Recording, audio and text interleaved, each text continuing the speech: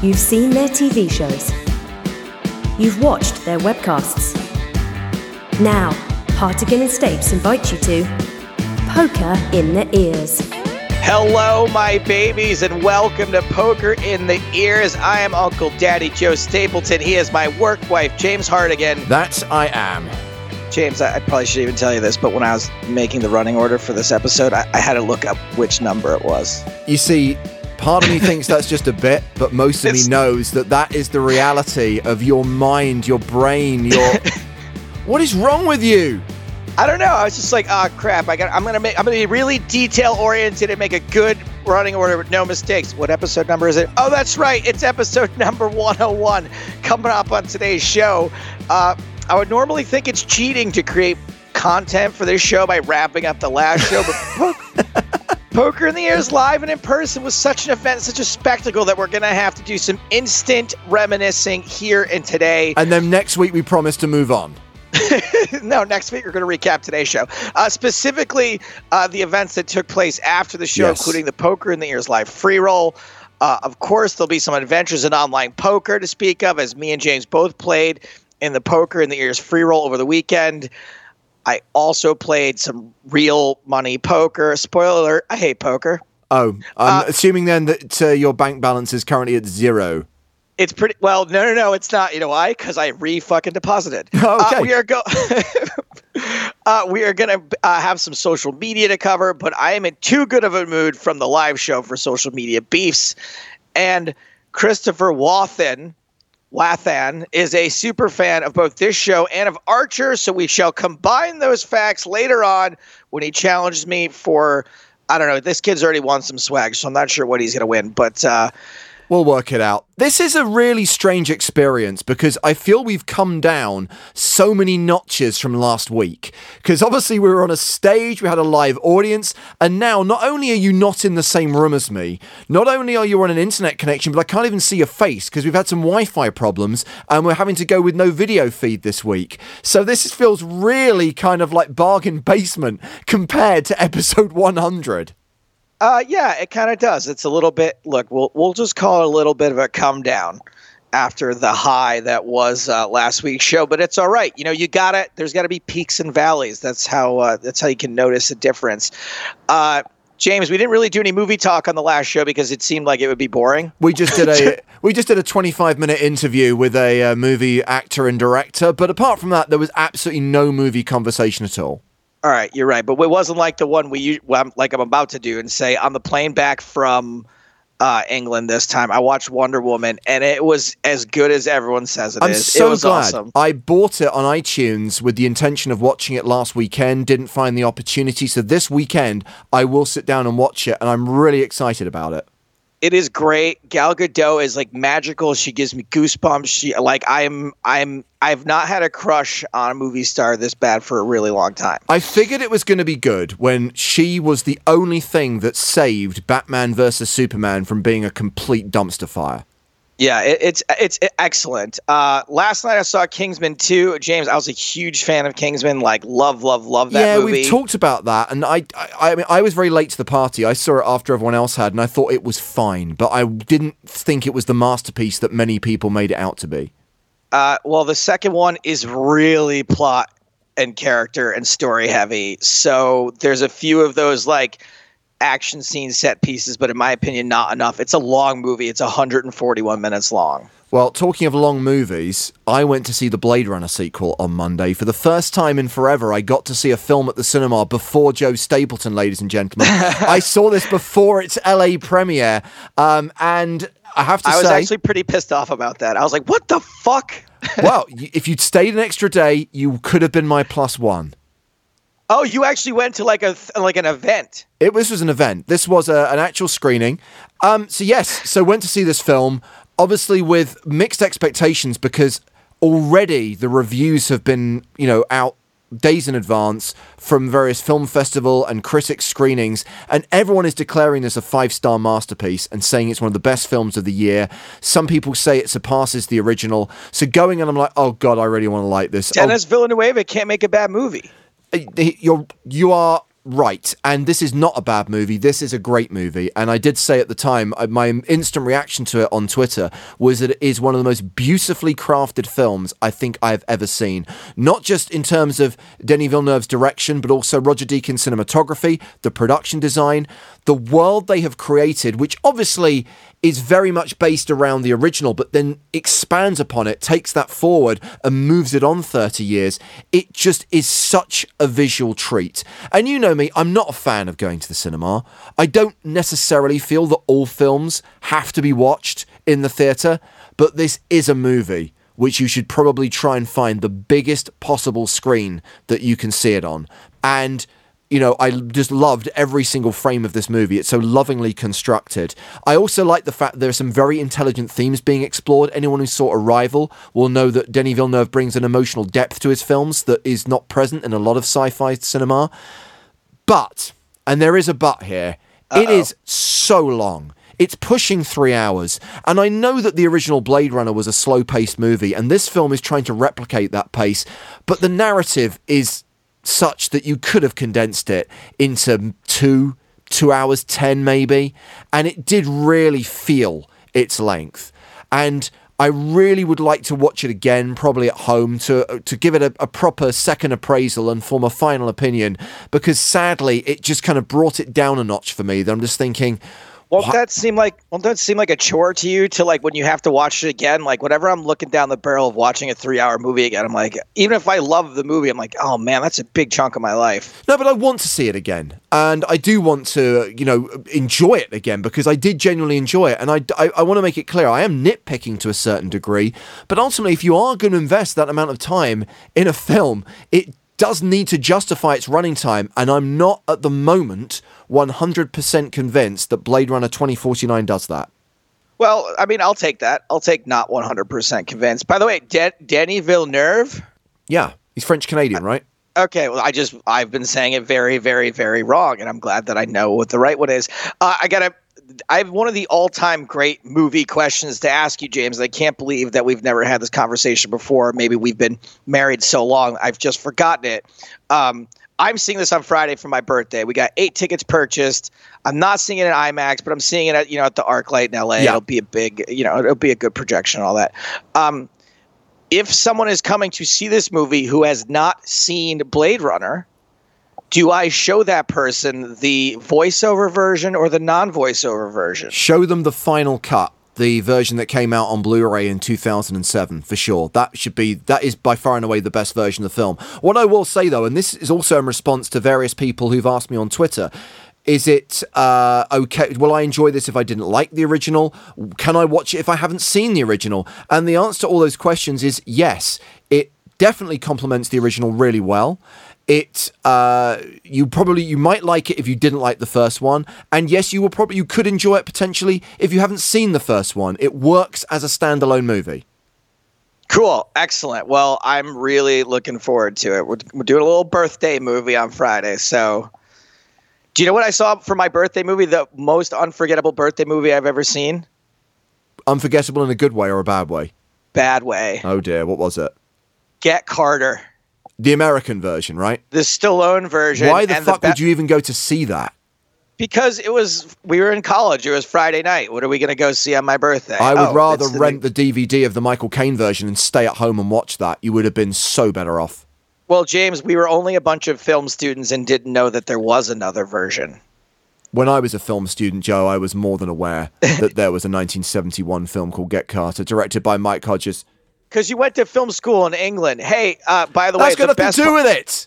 To get into my film school, you had to know this shit. Of course it has something to do with it. You can't say it has nothing to do with it. The best part about this, James, is that we went and bought our tickets, and then we were a little early, so we were playing video games in the arcade. And when I went to go into the theater, I couldn't find my ticket, so I actually bought 2 tickets. Wow. To see Get Carter. That's not something you should be admitting in a public forum. Talking of public forums, let's get across the socials.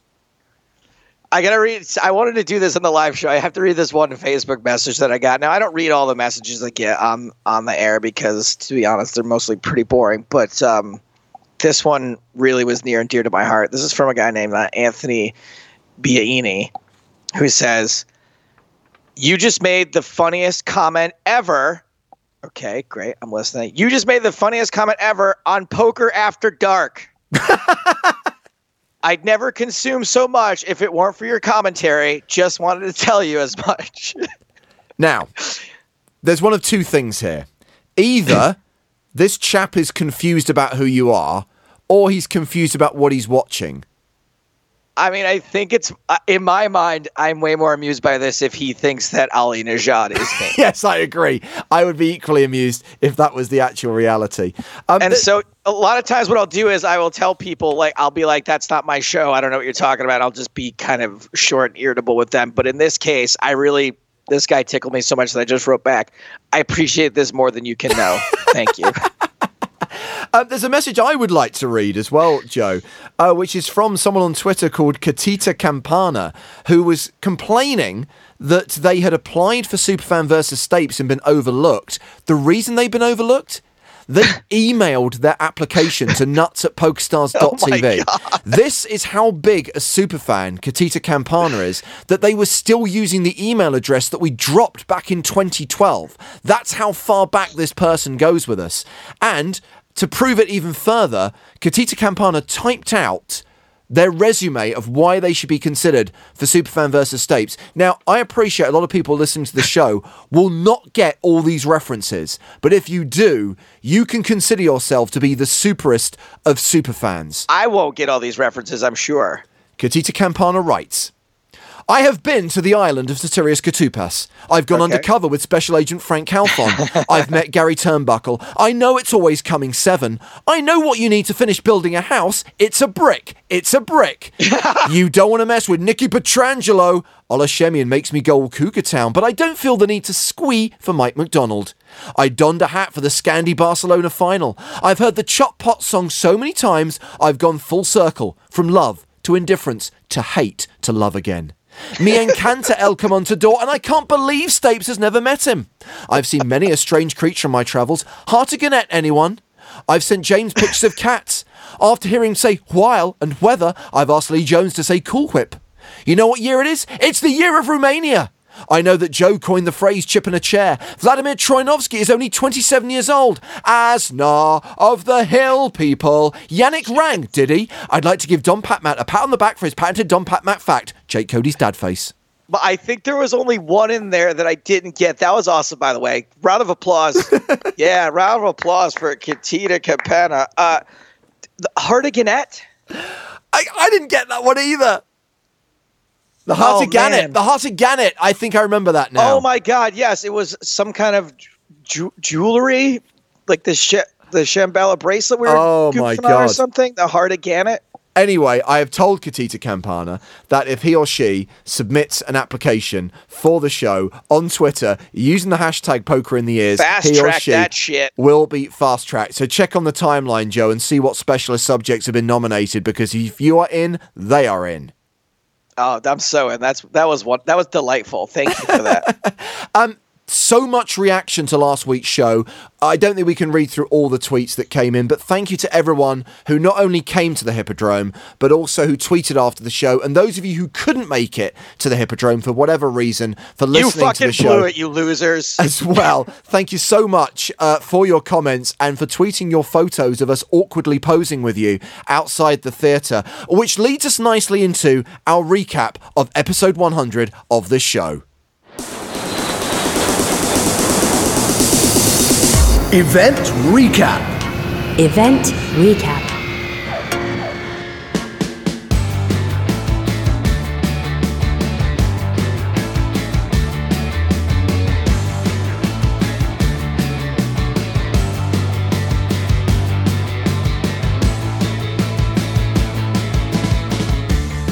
So I don't think we have to really mention too much how over the moon me and James are. We got a nice pat on the back from our bosses, which was nice.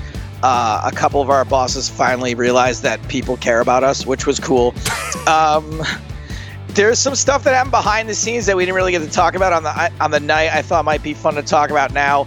One is when you guys heard me ask that question of Chris Moneymaker, I had actually run out into the crowd and was wearing like a wig and sunglasses and a fake mustache. which I realized didn't make it to the audio version of the show.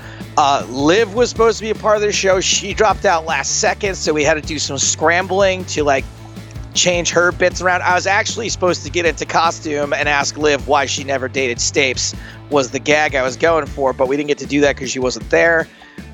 Dexter Fletcher, when he got off the elevator, he was like genuinely happy to see us, even though we had never met before. He seemed like he was a fan. That was cool. I did forget, James, that when I did my stand-up that it was going to like live forever in podcast form, and that like drunk white girls bit is kind of my closer. Oh, so I know, because you don't like to put stuff on YouTube, do you? Because you want people who come to the show to see it fresh, and now, of course, you've burnt that material. Yeah, that one is, so you're probably going to see that again if you come see me in the next 5 to 17 years, for as long as I'm going to use that bit for. I did forget some of my warm-up jokes that I wanted to do in the middle of that. Seems like it went fine, but it pisses me off to leave something on the table. James, serious question. I went on stage with 2 beers. I finished one of them. Did you hide the other one? No. What happened to that fucking beer? Well, we had Jake Cody on stage, so I said that's a good bet. And Moneymakers, so I guess, all right. I'm sorry to accuse you. You were just like a little worried backstage beforehand when you saw me. I had like a glass of wine in one hand and a beer in another, and you were like, and I was like, it's just props. Trust me. Just props. To be fair, you also had forgotten that you had the glass of wine at the point that you got the beer. Your memory really is bad. No, I hadn't forgotten. You can't take a glass of wine on stage as a prop. Like it just looks stupid. But James, you were nervous right before we went on stage. You were nervous that day. And granted, you had like a lot of stuff that you had to deal with, way more than me. I pretty much had to just worry about the content of the show. Oh, we had that last minute snafu too, where we couldn't draw a name out of a hat. Yeah, initially we were going to draw the superfan at random, and then we're told that you can't do a lottery inside a casino, so that's why it had to be a trivia-based question. And we just looked at each other and realised, I'm wearing a Roger Moore t-shirt, you're wearing that vile red shirt from the skits in Monaco. Let's see if there's anyone out there who remembers when we last kind of did something around Roger Moore. So yeah, that was literally a last-second bit of improv.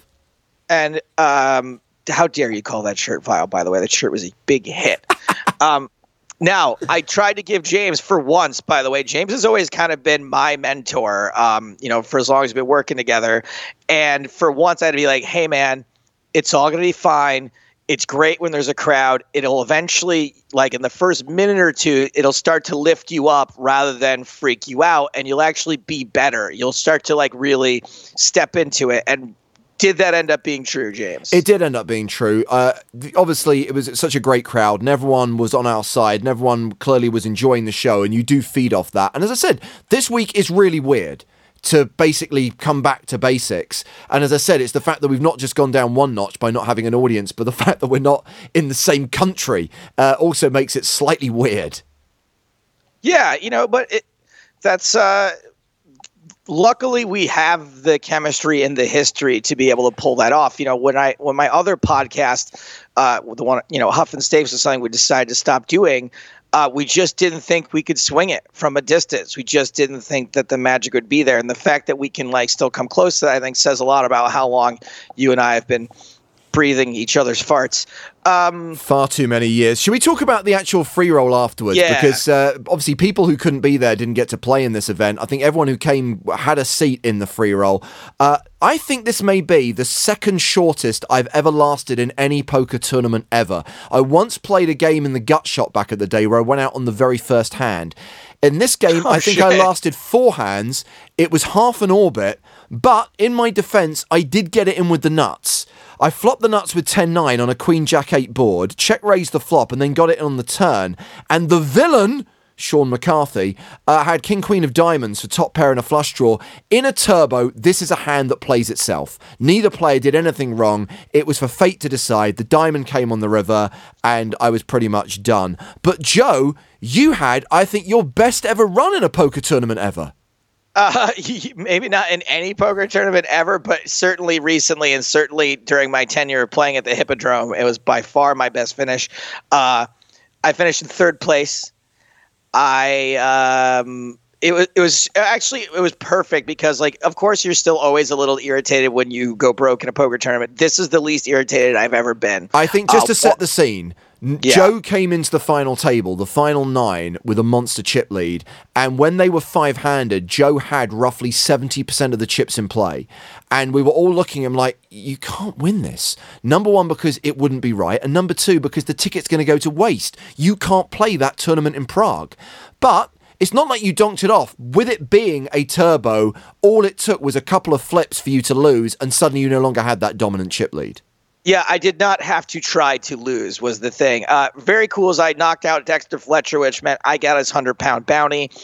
I was able to give that back to the staff. I gave it to Carrie Jane and said, "Can you please just divide this up between the dealers and the wait staff?" Nice. I wanted to make sure, whoever deserved it, or I just wanted to, obviously, I was like, 100 pounds. I finally, oh no, I didn't. I have to give this back.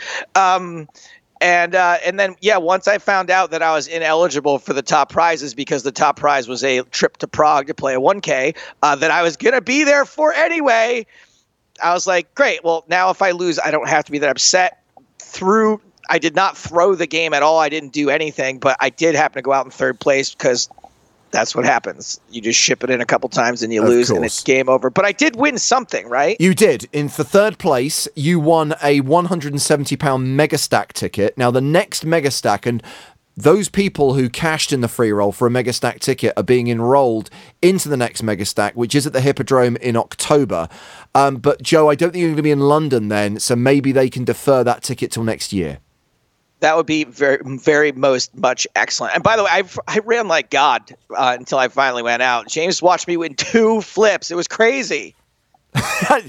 Never happened before. I think it was a Miracle River card on one occasion as well. Yeah, I think that, and that's what I consider running like God, by the way. For me, it's winning 2 hands. Talking of people winning stuff, let's do some poker news. What's going on in poker today? Now it is time for Poker in the Ears news. And we start with the World Championship of Online Poker. When we recorded last week's show, we expected to do our kind of WCOOP recap, but the main event final table was still being played. It was won by a gentleman called Steven van Zadelhoff, who plays online as SVZFF, and he won the main event. He won the main event for $1.6 million, besting the huge field in the $5,200 no-limit hold'em main event. He's a Dutchman who plays in Malta, has a few live results as well, plays on many of the PokerStars events throughout Europe. Just to give you the final stats on WCOOP, Joe, $90 million plus in prize money across the festival. 107,000 unique players competing in 164 tournaments, and the biggest main event since 2010. That is really good news all around. That's fantastic. I can't even believe that many people have $5,000 to play an online poker tournament. That's just nuts. Obviously, many people will have satellited. I'm sure that there would have been staking arrangements going on as well. But the most baller thing about this is, that first prize, $1.6 million, that was the advertised first place. No deal was done. Three-handed. A player proposed a deal asking, do you want to see the numbers? And Van Zadelhoff's reaction was, yeah, we can make it winner take all. Wow. So they played on, and he took it down, and he won that huge score for winning it with no deal being done. He did not want million. He want 1.6 million. Absolutely. Live poker being played last week as well. We had Jake Cody and Chris Moneymaker on the show. Both guys went to Dublin to play in the festival there. Congratulations to Gary McGinty, who took down the main event for €91,808. Gary's 29 years old, works at a waste management company, finished third in a WCOOP event a fortnight before Dublin. So congratulations to him for winning the main, and congratulations to friend of this show, Max Silver, who took down the 2K High Roller event for €45,000. High Row Silver! Fraser McIntyre was the runner-up in that event for €32,000. Dublin, looks like it was a lot of fun, looks like it was a very successful event. Interestingly, Joe, lots of sports stars in attendance. A couple of footballers and 7-time snooker world champion Stephen Hendry. Since being in Dublin, Stephen has now gone to China, but I'm very glad to say that even though it's some ungodly hour of the night there in China, Stephen has agreed to join us on the line from his hotel room. So please welcome to Poker in the Ears, Stephen Hendry. Hi there, Stephen. I'm very pleased to be here. Clearly a man who likes to travel. I have to ask, China, I'm assuming this isn't a poker thing. This must be a snooker thing. Well, it's actually neither. It's like Chinese 8-ball. I'm an ambassador for the Chinese version of 8-ball pool. So I'm here to do, there's a big tournament starting tomorrow in northern China. I won't even try and pronounce the city that I am. But I'm here to do like just a speech for the opening ceremony and basically travel to China for basically 10 minutes. Is pool and snooker similar enough that you being there is applicable? Like, are you good at both games? No, I'm hopeless at pool. I don't like it. I basically think it's a Mickey Mouse game. Oh, wow. Well, I mean, Mickey Mouse is American. Thank you. I apologize if I upset all pool lovers in the poker spectrum, but to me, it's like snooker and pool. It's like checkers and chess. That's the best way I can describe it. Shots fired. Let's talk about Dublin, Stephen. Obviously, you were there last week for the PokerStars Festival. It was one of those events where I was really annoyed that I couldn't be there because it looked like it was a hell of a lot of fun. I mean, any weekend in Dublin's going to be fun. There's no doubt about that. It was fantastic. It was my third festival for PokerStars since I've been involved with them, and My first target was to make day 2. I played in Marbella and was half an hour from doing that. So I was determined to do it this time. And obviously, when you make day 2, then it's make the money.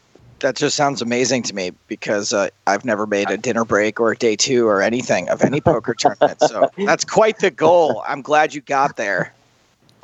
Thanks very much. Cheers. It was a great buzz. Obviously, you can see the big board and you can see, obviously, they were paying 79. And you could see it come down when it got to like 100. Then it's like 21 to go. And the one thing that made it a little bit easy for me is I was completely card dead for day 2. So basically, I had no decisions to make. So I didn't get involved in any hands. So if I had like the kind of sort of hands where I might have got involved, I might not have lasted. So in that way, it helped me, like having no cards whatsoever. You mentioned, Stephen, this is your third PokerStars Festival. How much poker do you actually find time to play amongst everything else that you have to do?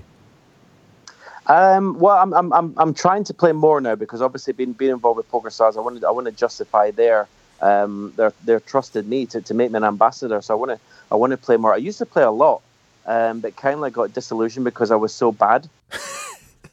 When this opportunity came around to play for PokerStars, it was brilliant. And so I'm going to start playing a bit more online again, and I think I've got another mega stack in the Hippodrome in London around about the 20th of October. I want to try and play. I want to get better. I don't want to just turn up as a face at these events. I want to actually be like serious and try and win some money. Now, Joe and I were at the Hippodrome last week because we did our 100th episode live in the theatre there. And many of the guys from the Hippodrome Poker Room say that you've become a bit of a semi-reg there, that actually you've been spending a lot of time at the tables trying to hone your talents. I did. My girlfriend was actually working in London one Saturday night, and I went along while she was doing that to pass 2 or 3 hours away in a cash game. And it was very interesting because, I witnessed someone getting thrown out from the table, which I'd never seen before. But I suppose Saturday nights is not the best time to go to the cash room. Saturday nights in any casino anywhere in the world, you are going to see anything and everything. Absolutely, but I'm trying to play a bit more and more and more. And as I say, I want to improve. And I want to be taken. I'm never going to be at the level of the pros. I mean, or the people that play the game day in, day out. But I want to at least maybe try and earn a tiny little bit of respect. Do you have the time to dedicate to that? Because, I mean, the guys who are at the top of the game are playing 100 hours a week. Yeah, that's probably the $1 million question. I wouldn't have the time to actually dedicate it to. I mean, obviously, when I was the best player in the world at snooker, you have to dedicate your life to something that you want to be the best at. And I was playing 6-7 hours a day, 6 days a week, and that's what you have to do if you want to get to the top. I'm obviously not going to be able to do that at poker, so at the end of the day, it is a hobby. It's something I enjoy doing, and it's a great opportunity that PokerStars have given me to play these events. But as much time as I can devote to it, I'm going to try and get better. So I guess when talking, you mentioned that you're the best snooker player in the world at a certain point. You were, I don't really know that much about snooker, being an American, and I did some reading up on you. And, it turns out that you were the best snooker player in the world, maybe the youngest best snooker player in the world. Mm-hmm. You sound really normal. Now anyone can sound normal over the phone, I guess, but did that like usually be achieving fame that young and being the best in the world at something that young can kind of mess people up? Did you ever go through a period where, your ego ran out of control, or did you run into any problems being famous at such a young age? Not really. I think being born and bred in Scotland and staying in Scotland was a help. I think I was going to say that exact same thing. It's just something about the Scottish people. It's just, I don't know, you sound more down to earth. Yeah, I think there's a thing, a bond with like the Celtic people, like Ireland, Scotland, Wales. They do keep their people down, their feet on the ground. Obviously, having good family, good solid family background behind you, and like everything, and management was good, and everything was fine. But I just don't think I'm the person to go mental with fame or things like that. I just all I was interested in was winning tournaments and winning snooker tournaments and being the best. I wasn't interested in fame or the lifestyle or things that goes with it. I just wanted to be the best player in the world. Is there a snooker lifestyle? Like, could it have gotten dark if you'd gone that way? Yeah. There's 2 or 3 players that have gone down that road through the years. I mean, Jimmy White, Alex Higgins, people that have been well documented that have enjoyed the party lifestyle. Jimmy White, obviously from London, lived in London, so obviously had that distraction. But I mean, there was always a chance.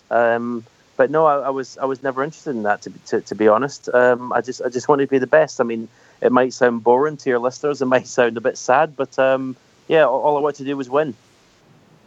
I mean, that's what it takes to be the best most of the time, though. You have to be focused. We talked about it already. You just mentioned this fella, Jimmy White. Didn't he win some big poker tournament once, too? He did. He won the Poker Million once. He won one of the first... When the boom started, sort of early 2000s, obviously after Moneymaker winning Who I Met in Dublin, by the way, he was a lovely guy. It's all a show. It's all a show. You didn't get to know him enough. Okay, I'll leave it at that. But poker became massive, and it was on every TV channel in the UK, and there was big events, and Jimmy won a massive event, and another snooker player won one as well, Matthew Stevens. So it was really big, but I don't want to take it away from them, but the events they were winning, basically you had to win 3 final tables, 3 tables of 10. It wasn't like going in a room. I'm going to big myself up here. I came 56 out of 544. Yeah, that took some patience. I think we should also highlight your win at the start of the year. Was it the media event in London that you won? Well, I'd like to say that was a major event win, but listen, at the end of the day, I've got a spade. I've got the PokerStars spade, and that is always going to be there. A trophy is a trophy. A title is a title. Well, I tell you how much the media event meant to me. I didn't realise at the time, but when I played the one at Dublin, and I was defending my title, I tried so hard, and I was gutted to go out of it. So that obviously means it meant a lot. I will contend that Stephen winning a media event in 2017 is much more difficult than Jimmy White winning like a 3-table sit and go back in the 70s or whatever the fuck it was, because poker media is good at poker. And also, all of the bloody pros play the media event. It's like they always think... I knocked out Liv Barry and I knocked out Philippe. What's Philippe's Ramos. second name? I can't remember. So, yes, I knocked out those 2. So that was cool. One of the things that I read about also is that it seems like you kind of invented a strategy for snooker. I'm thinking, why don't you just do the same thing for poker, like revolutionize the game, come up with a whole new thing, then you can be the champion you want to be.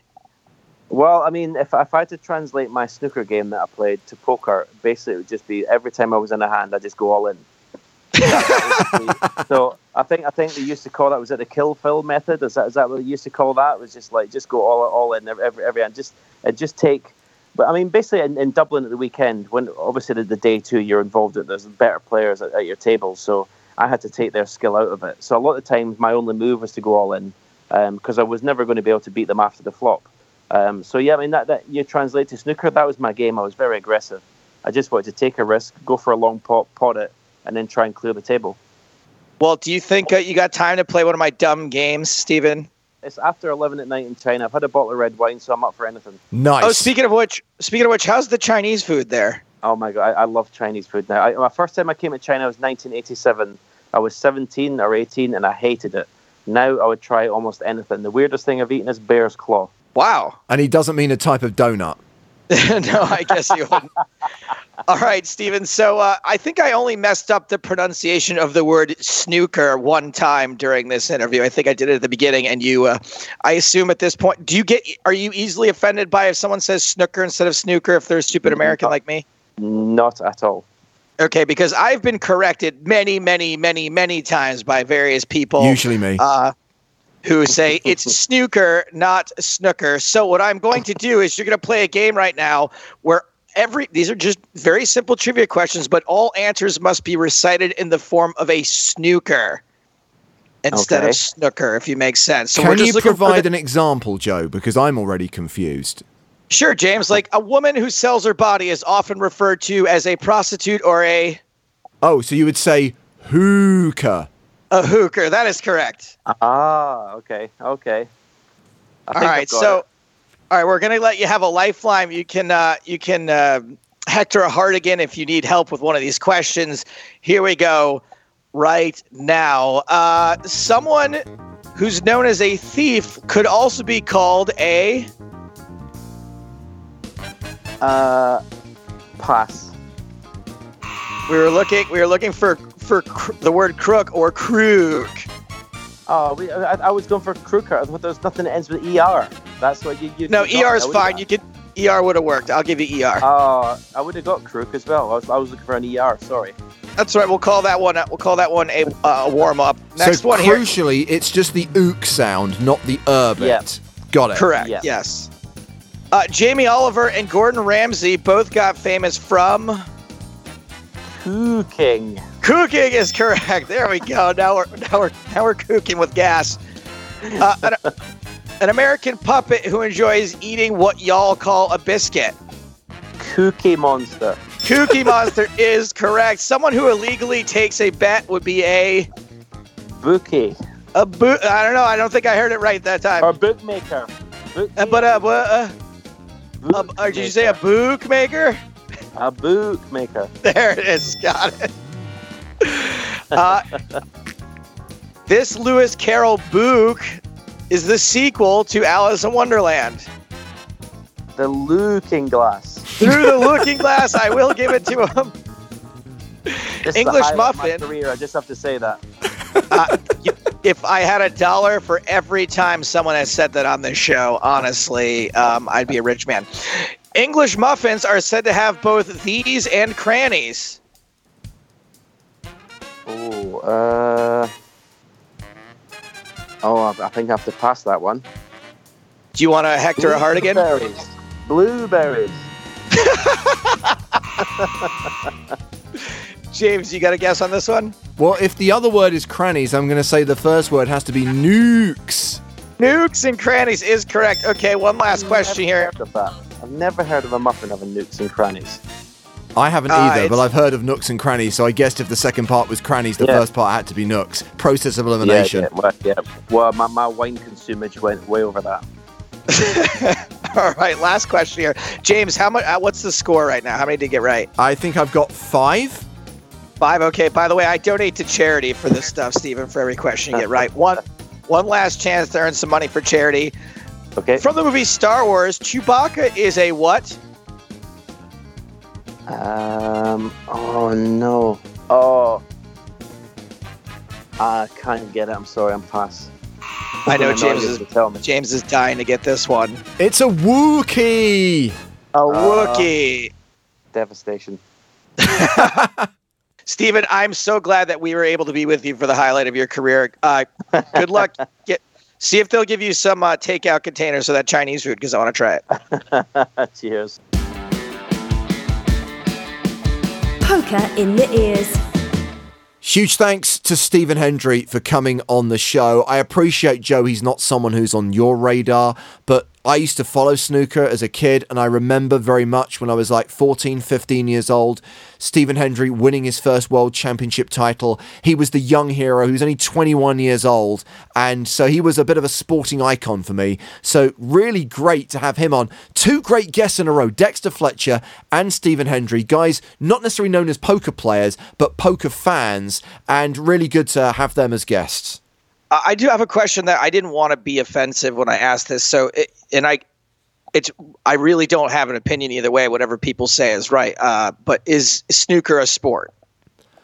I guess I think it's a sport, yes. I mean, I would consider it a sport. I guess I just wonder what the general public opinion is. I think the public opinion is very much it's a sport, and it's a very popular spectator sport. When the big events are on TV, when they're live on TV, they still pull in really big numbers.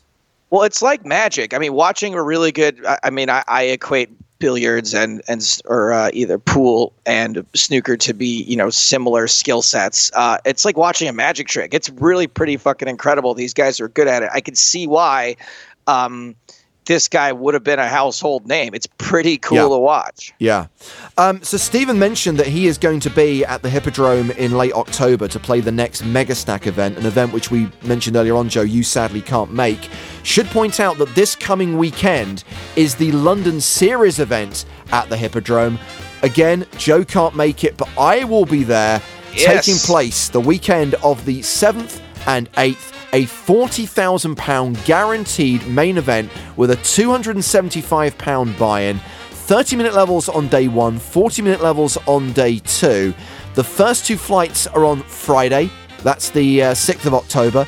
So that's at 2 p.m. and 8 p.m, days 1A and 1B. I will be there on the Saturday, the 7th of October, for day 1C, which is starting at 2 p.m. And then there is a day 1D, which is a turbo flight with 15-minute blinds starting at 8 p.m. on the Saturday. And then, of course, everyone who makes day 2 from those 4 day 1 flights will come back on the Sunday. I hope to be there on the Sunday as well, when there'll be 40-minute levels. So that should be a lot of fun. Really enjoy playing at the Hippodrome.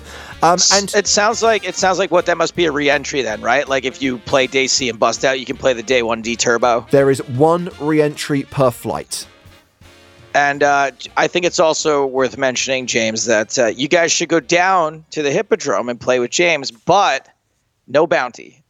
No bounty on my head this time. Let's give him a fighting chance. I've got a decent record in these kind of low buy-in events, the Hippodrome, so I'm hoping to have another good result. Should also highlight that a big online promotion has now started, which is the Road to Bahamas. Now, kicking off 2018 for us, Joe, will be the PCA. We're going to be there. We're going to be live streaming the event. We're going to be making TV shows from the PCA, but we want as many actual players, especially people who listen to this show, who watch our live streams, who follow the TV shows, to be there as well. There are so many opportunities to satellite into the PCA, and there is a huge promotion running between now and the beginning of November called the Road to Bahamas.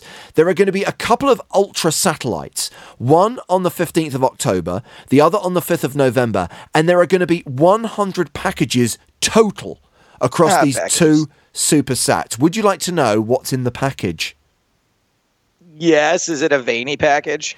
10K buy-in to the PCA main event, free hotel accommodation worth more than $3,000 at the Atlantis, $1,000 in cash credited to your Stars account, that's for you, so you can sort out your travel, plus $1,000 credited on your room to spend at Atlantis while you're there. So this is basically a poker holiday. You get a free trip to the Bahamas with money for travel, accommodation expenses, plus you get 10K to play the PCA main event as part of your holiday.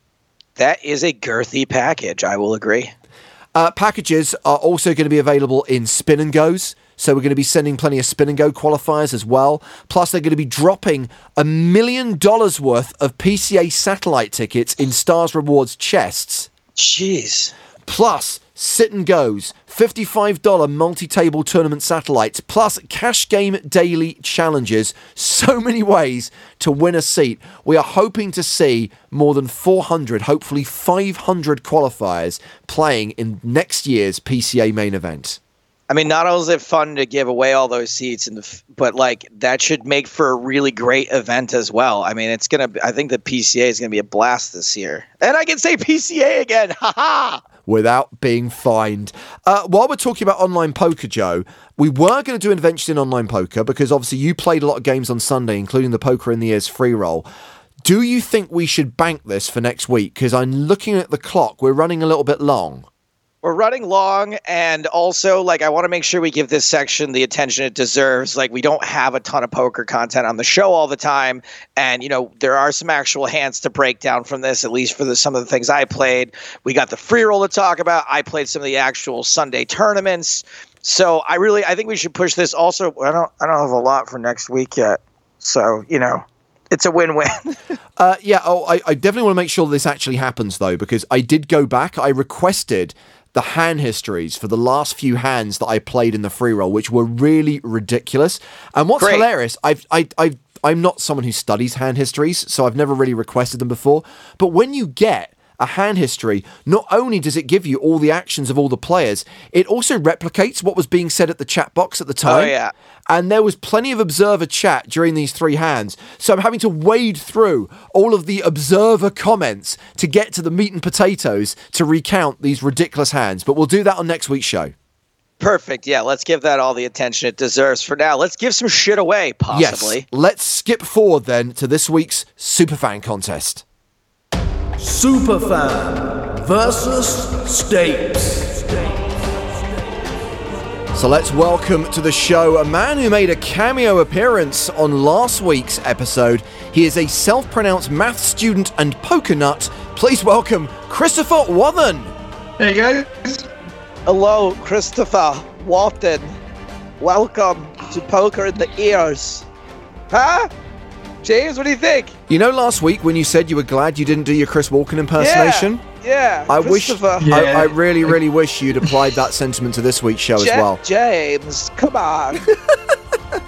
I know the name's similar, but... Chris, it's good to speak to you again. Thank you very much for coming to the Hippodrome last week and to our live show for our 100th episode. I mentioned your cameo appearance. You did help out Scuff in last week's Superfan game. You seem to have very good knowledge, a very strong recollection of Joe searching for his parents' dead cat. Yeah. I went back through all the podcasts before the Hippodrome, so... Was that strategic to go back and listen to all the podcasts? Or, like, you're kind of doing, like, what we do when, like, the new Fast and Furious comes out and just, like, rewatched all of them to catch up? Half and half. Because it ended up working out. Yeah, I know. I mean, I got a dealer button, so that's adding to my collection. Boom. Well, we've got some more swag that you could potentially win today. And talking of winning, Chris, I believe, according to social media accounts, you cashed in the 5K online free roll this weekend. Yeah, I did better than both of you guys, didn't I? Oh, big fucking deal. What a big man over here with his 11 cents cash. 49, actually. Wow, that's over 4 times what I said. He 4x'd your projection. Now, Chris, remind us, you nominated 2 potential specialist subjects. We opted for the second one. Please remind us of what your first choice was. Jacobian matrices and determinants. Now, was that legit? Do you know something about that, or were you just being funny by listing something ridiculous?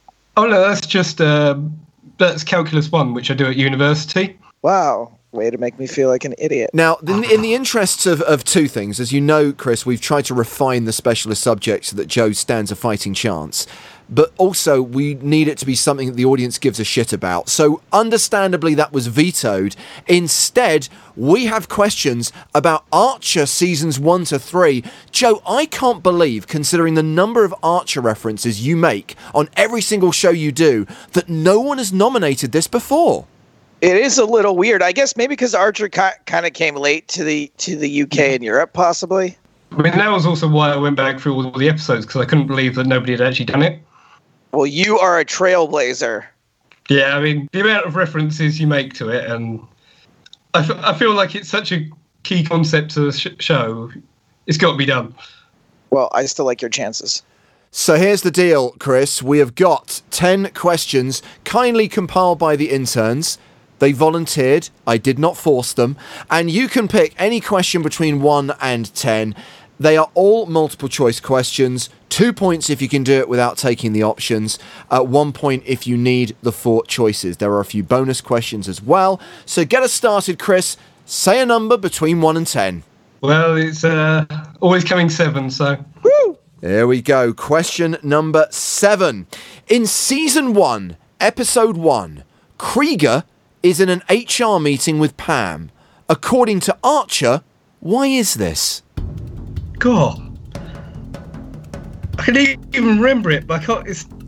No one said these were going to be easy.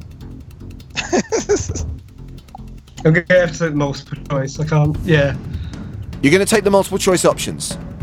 Yeah, it slipped my mind. Okay. Is it because he is A, the desk shitter, B, the food rapist, C, the Scranton strangler, or D, the washroom flasher? It's B, the food rapist. It is. For a point. You are on the board. And Joe, you can pick your first question. Let us go with the number of seasons of Archer there have been, which I think is 8. Question number 8. You're not going with 9? That's your lucky number. I'm saving it. What is the name of Krieger's virtual girlfriend? I'm just going to talk it out a little bit. I think I'm going to go with the choices, but it's Nico or... give me the choices, please. Sorry. Is it Akemi Anime, Wakana Weeaboo, Mitsuko Miyazumi, or Tamako Tamagotchi? I think it's the first one. Akemi Anime? Yeah. It's not. It was Mitsuko Miyazumi. Your second question, Chris. Well, let's be sneaky and steal number 9 from Joe. Oh, no. What is Pam's personal best for fitting pool balls in her mouth? Oh, it was free, but I believe she tried to beat it. I can't remember if she did. Because she ended up swallowing them. And then that led to an awkward moment in the toilet. Are you going to get bonus points for all this superfluous shit? No, I'm basically going to give you 2 points if you can say a number, or I'm going to give you 1 point if you have to take the multiple choice options. I'm going to have to say 3, but I think she might have beaten it. She did beat it. The answer was 4. Yeah. Joe, you are down 1-0. It is still an open game, and you can choose your second question, but remember, 7, 8, and 9 have gone. Let's go with 10. Question number 10. What is the name of Krieger's fully integrated multi-fetish sex bot?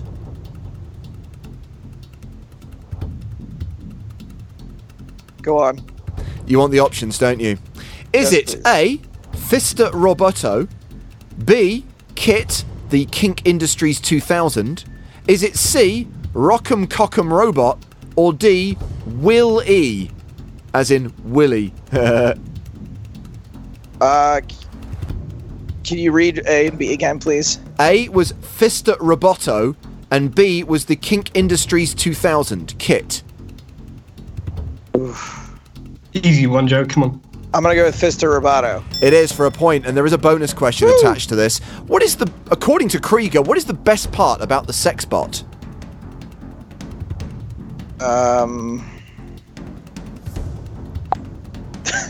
The screams. Chris, you can steal for a point. Oh. I want to say something to do with choking, but... No, it's that yeah. it learns. We have a tied game, and Chris, it's your round. Pick a question, please. 1 through 6. I'll go for number 1. Number 1. What code is frequently used to access high security objects and items? This is a tough one.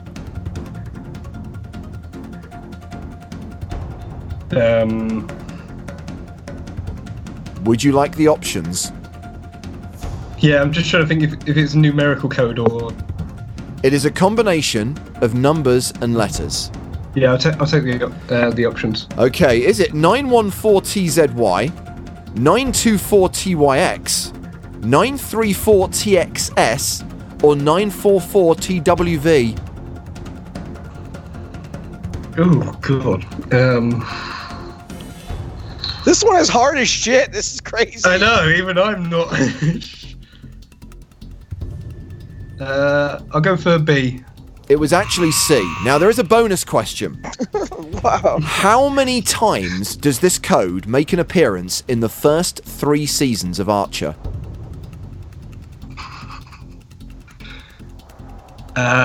We'll go for 7. Actually, 9. So when we said it made frequent appearances, it really did. Joe, 2 to 6 available. Still a tied game, 1 point apiece. Number 2, please. What are Archer's 3 biggest fears? 2 points if you can name them without the multiple choice options. But I need all 3. A partial answer will not get you any points. Yeah, I can't get all 3. Okay, is it snakes, bullfrogs and hemorrhoids? Sharks, piranhas and trenchfoot? Lobsters, crayfish and lockjaw? Or alligators, crocodiles and brain aneurysms? Alligators, crocodiles, and aneurysms. For a point, and Joe has a 2-1 lead. Which question would you like next? Hey, Christopher, this has never happened before. I hope you you're don't getting all end the up. easy ones. So. I hope you don't end up a giant loser. I'll make sure to get my revenge, don't worry. 3, 4, 5 or 6, Chris? Go for lucky number 4. Lucky number 4. In the 4th episode of Archer, this is season 1, Cheryl changes her name for a 4th time. What does she change it to? Karina. Correct for 2 points. Wow, he's just like, oh, do I need 2 points? Boom. Joe, you're now 1 point behind, but it's your question. If you score a point here, it's a tied game going into the final round. 3, 5 or 6, please. 3. What is the name of Cheryl's ocelot? Oh, man, what is the name of Cheryl's ocelot? Oh, I'll take the choices. Is it Babu, Tabby, Cuddles? It's Babu for a point. Tied game. Here we go. Final question for you, Chris. 5 or 6? Go for 5. 5. You've drawn the easy one. What drug is Woodhouse addicted to? Oh, heroin. He is for 2 points. And Joe, that leaves you with question number 6. What was the name of the magazine that made several appearances in season 1, episodes 5 and 6? I have to get this without the choices, don't I? Well, here's the thing. There is a bonus question attached. So you could get 1 point, and then if you were to score another point for getting the bonus question correct, we'd have a tied game. I need the choices. Okay, was it France Soir, France Nuit, France Matin, or Frenchies Gone Wild? Francois. No, it was France Matin. Shit. But can you get the bonus question? What did the front cover feature? The Eiffel Tower. No, it was 2 Odin agents and Krieger's Formula K gay drug. The final score at the end of this Archer-themed quiz is 3 points to Joe Stapleton, but 5 points to our superfan, Chris Wathen. Congratulations, Chris. Thank you. We will send you an Everyone Loves a Chop Pot hoodie, and to complete your... Do you have the chipset yet, Chris? I don't actually, no. Well, there we go. Let's keep the PokerStars gaming merchandise flowing in your general direction. To add to your button, let's give you a mini chipset as well. Those prizes will be winging their way to your student accommodation soon. Thank you very much. And thank you very much for coming on the show. No worries. Thanks, guys.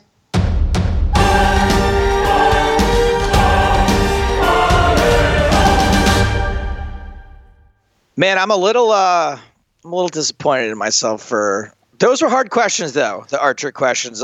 Nice work to the interns who did those Archer questions. Maybe let's make them a little less weird. Like, what password did someone? Whatever. Anyway, that's almost all the time we got for this week's show. Next week we're recording 2 episodes. Yes. Hold on a second. Let me look up what episode number next week is going to be. Well, let me give you a clue. This week is 101. So what's going on with these 2 episodes? Okay, so basically, we're going to take some time off the week after, which means that we're doing a back-to-back recording session, but we're still going to release like episode 102 next week and episode 103 the week after that. Episode 102 is going to be a normalish show. We'll have poker news. We'll have a recap of the London Series event that I'm playing this weekend. We'll do Adventures in Online Poker. Exactly. But episode 103 is going to be a bad poker movies special. Now, there are two really appalling poker films that were made in the mid-2000s. One is called Lucky You, and the other is called Deal. I have seen them both before, but I will be revisiting these films, and we're going to basically steal the format that the guys who do the How Did This Get Made podcast follow, which is we're going to break down these movies scene by scene. Now, I managed to track down Lucky You on iTunes and rented it. Deal, the only way I could get hold of it was to buy the fucking DVD. So Amazon got £3.99 of my money, and I'll be watching that this weekend. I fear that Deal is even worse than Lucky You, which is saying something. But yeah, we're going to be breaking down these movies, so we really want you to watch them as well. Consider this like a book club assignment, and we want you to share your opinions. Watch the movies, tell us your thoughts, share your opinions, and let us know if you want to be our Lucky You / Deal superfan. You can answer questions on one movie or both. I'll leave it up to you, and I will offer a $109 PCA satellite ticket to anyone who wants to come on that show to answer questions about bad poker movies. Also, if you just want to tweet in with your thoughts, we would love to hear them, social media-wise. I especially want to hear from you if you have an argument as to why either one of these movies is good. Absolutely. We want your hot take on why we should not be considering these to be bad poker movies. I just realized, I remembered earlier on today, Joe, that I actually have a Lucky You story. I don't know whether you remember, but back in 2006... at the World Series of Poker, I think that was the year you were in Vegas for like 50 consecutive days, they actually had the launch of Lucky You at the Rio in the Penn and Teller Theatre because it was meant to come out in September 2006. The movie got pushed back by 12 months, which should tell you something very important, that it's no good. I got so bored during the launch of Lucky You, where they were trying to blow smoke up their own asses and show clips from this amazing poker movie that should have been good, by the way, because Curtis Hanson is a talented director. He made LA Confidential. Howard Swains and I, from the PokerStars blog, went across the road to the Gold Coast, a casino that no longer exists, and we decided... No, it's still there. The Gold Coast is still there. Is it really? I thought it had gone. Yeah, no, we used to go over there too when I was at the World Series. We might have played 2-4 limit together, James. That's exactly what we played. We sat down in a 2-4 limit game, which, as excruciating as it sounds, was marginally a better option than being at the launch of Lucky You across the road at the Rio. It's a race. This one had the slight mathematical advantage. So playing in this 2-4 game, and I'm sure that anyone who's been to Vegas knows what a 2-4 game at the Gold Coast must look like. Yes, every single cliche ticked. A lady sat down next to me at the table, and she was either French or French-Canadian, and I decided in my pre-GCSE English to say to her, "Bonjour, je m'appelle James, j'habite à Londres," at which point the dealer snapped his fingers and said, "English only at the table, sir," at which point I responded, "Are you fucking kidding me?" At which point I was ejected from the table and escorted off the premises. It is the only time in my life that I've ever been thrown out of a casino. I can't believe you got 86 from the Gold Coast. They're doing you a fucking favor. So that is my one Lucky You anecdote that doesn't relate to the movie itself. We're going to break down those movies next week on episode 103. So please apply now to be the superfan for that show. Joe, before you close us out, I have one thing to say to you. Yes. Happy birthday. Have a good day. Aw, thanks. It's wonderful. It's, I'm always playing that for someone else, but it's nice when someone does it for me. Oh, and thanks a lot to the people in the office who got a card together for me. Everyone signed it. I think I left it there, to be honest, but I did read every single signature before I did. So thanks, guys. I can't think of any better way to celebrate turning 43 than going to see Blade Runner 2049. I know, I'm so close. 6 more years and I'll have caught up to the whatever. It doesn't really matter. Hey guys, that's all the time we got for this week's show. Do not forget to click like and rate and send us a review. That's a good way to get your name read on the show. Absolutely. Please subscribe as well. We love ourselves very much. So you leave us a kind review, we're probably going to read it on the air. Come on. Until next week in our double dose of bad movie action that we'll be recording, for James Hartigan, I am Joe Stapleton. Smell you later.